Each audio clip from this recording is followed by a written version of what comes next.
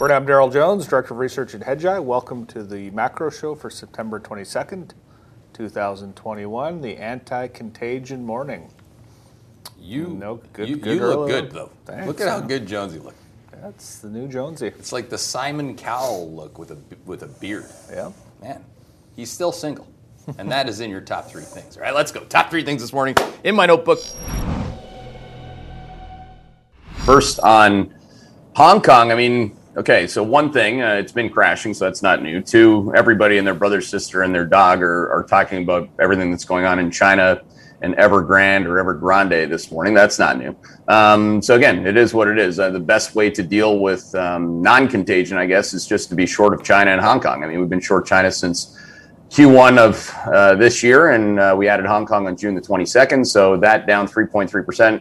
Overnight with the rest of the markets closed. That's another big part of this. Don't forget that with Australia and Hong Kong being one of the few places open on the eastern side of the world, that's where the liquidity went. We're not long either of those markets, so that's fine. And then they opened Europe down, and now it's down even more.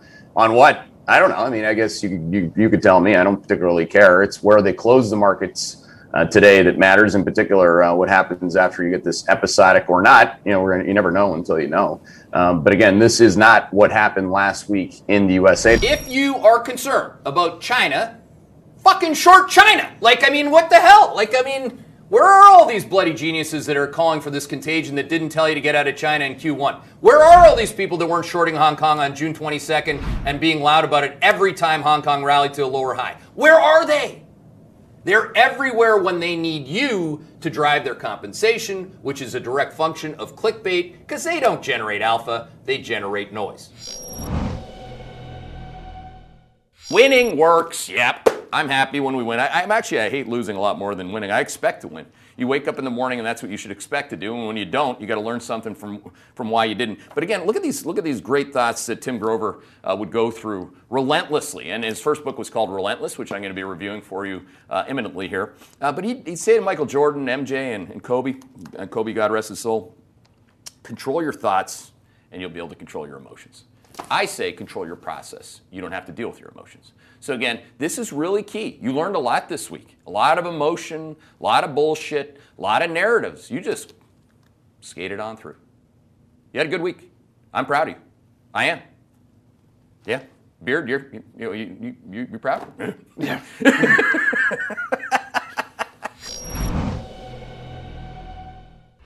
I actually think that this is a lesson that everybody should have in their life for free anyway. So let's just take the rest of the show and explain how to look at markets on a volatility-adjusted basis using the three buckets of volatility that only Hedgeye has defined within the lens of our quad process and the signaling process, okay? There are three buckets of volatility for you to think about, okay? And we'll use the VIX as an example, but I will come back to the Russell, which RVX, which is the equivalent of the VIX for the Russell, and well put by our subscriber on that. So we have, let's color the buckets so that you understand, okay? And we're going to use the VIX.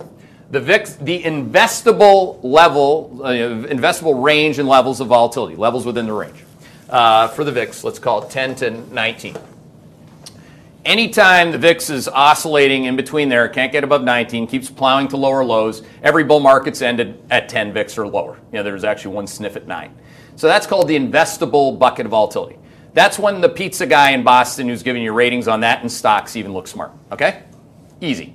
Really easy. We can all do it. Actually, I wish for the people that we're always in quad 1 or 2 with the VIX in the investable bucket of volatility. Okay? Just think of volatility. Volatility is the number one thing that will drive fear. Your amygdala is triggered, you're panicking, you're puking, you're looking for political reasons. All right, okay, so you come out of that bucket, and then you get into what we call the chop bucket. So this is actually where I live. I love the chop bucket. So this is a chop bucket, chop, hashtag chop, where you're basically greater than 20 and rising towards 30. But when you go back and forth in that bucket, like that, let's give you a little bit more as opposed to being, let's use my girlfriend, Pink, one of my favorites. She's a beauty.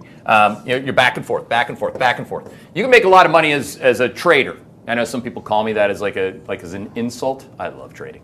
That's good market to trade because every time you go to the top end of the range in the VIX, and then at the low end of the range, you don't want to feel any of that. This isn't riding a roller coaster. You're not 12 years old, or at least most of you aren't. The chop is really good in a bull market that's got people trying to call tops, trying to scare the shit out of you, trying to make money on clickbait, whatever. Then we have this very, for those of you that know this, you can wait on it. So this is called the fuck bucket of volatility, right? So this is when you go greater than 30 volatility and you stay there. And you stay there, and you stay there, and you stay there. That's like the roller coaster that doesn't go off the top. It's the one that breaks and everybody dies. And I've made that call a lot. So again, it's within the lens of quad 4, economically pending. That's what the market is front running when volatility, as opposed to in here, is episodic and non-trending. Greater than 30 and staying at 30 is episodic not and trending. When oil volatility went to 320, never mind 32, the oil price went negative. That was the most volatility any major asset has had ever. Bitcoin may get there at some point. I don't know if it's going to go to zero. But these are this is how you should think about fading yourself. Think about all the issues I have. Clearly, if you love me or hate me, you can see those. I'm human, right? But I've found a damn good way to fade my feelings. Fade the idea that I know more than the market? Fade the concept that there's some intellectual base to this? No, it's actually, from a practitioner's perspective, a lot like professional sports. The greatest enemy to you making money is yourself. In sports, I coach it this way. It's your ticker. You can have all the talent in the world. And most people that went to schools like Jonesy and I did, at least on paper they do, and they have number 2 as well, which is intelligence. On paper, absolutely. Some of the smartest people I've ever seen on paper are some of the worst traders, risk managers, investors you'll ever see in your life, right? Because the next ones, compete and resilience, are what define somebody who can play at the highest level. Somebody who can take a punch, somebody who can take criticism, somebody who can be coached by somebody like me and like it, all right? So again, once you get into these periods, like, are you going to be resilient? Do you have the process to understand we just went to the top end of the range in the chop bucket and we backed off? So just to come back to this full circle on your RVX question, because it went out at 27 yesterday. Well, what happens if it's going back towards 20 and drops into this bucket? That would be defined by rising probability of quad 2. So it's not about 27 being higher than the number you saw when I said what I said the day before. It has nothing to do with what I said the day before. This isn't an audit by an intellectual. If you want to audit me intellectual, have at it. But I'm going to keep moving because the game is all about playing the next game, setting up for tomorrow. It's not going back and saying, well, if I look at the prior valuation of this market, the typical, the average decline was this. That is so old wall. So old wall. We are stochastic. We believe in nonlinearity. We believe in jump factors, jump conditions, just like in the world. Do you ever see an avalanche, a hurricane? Imagine you were... most people that do this professionally at Morgan Stanley or wherever, one of my main competitors, a lot of respect for Mike Wilson. I can't understand how he's coming up with this type of thing.